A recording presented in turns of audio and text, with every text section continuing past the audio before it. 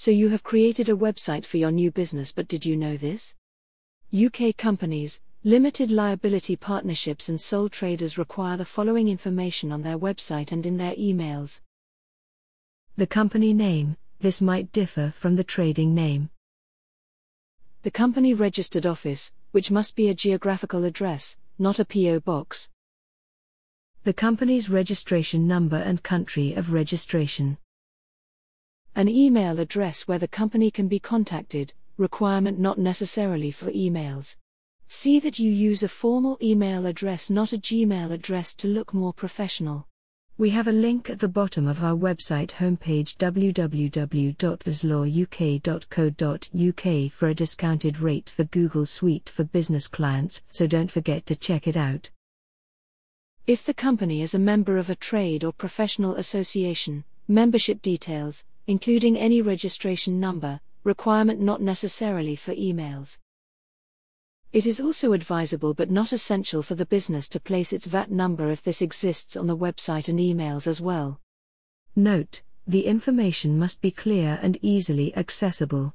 However, for a website, it does not need to appear on every page. For example, the information can be included on an About Us or legal page. For emails, the information can be contained in a footer. So also the privacy and cookie policy, as well as maybe terms and conditions of sale in an e-commerce site, need to be featured. If you are a sole trader, you may instead mention your details and trading address in the About Us or Contact Us section. Websites selling products such as e-commerce sites also need terms and conditions of website use, including sales and returns policy, a safe way of collecting payment like platforms such as Stripe or PayPal, and all sites need a privacy and cookie policy explaining how their data collection will be GDPR, General Data Protection Regulation, compliant, and a disclaimer. If a company is being wound up, that should also be listed on the website. It is advisable to have a safety padlock on websites, which is now free to obtain to help with safety and Google rankings.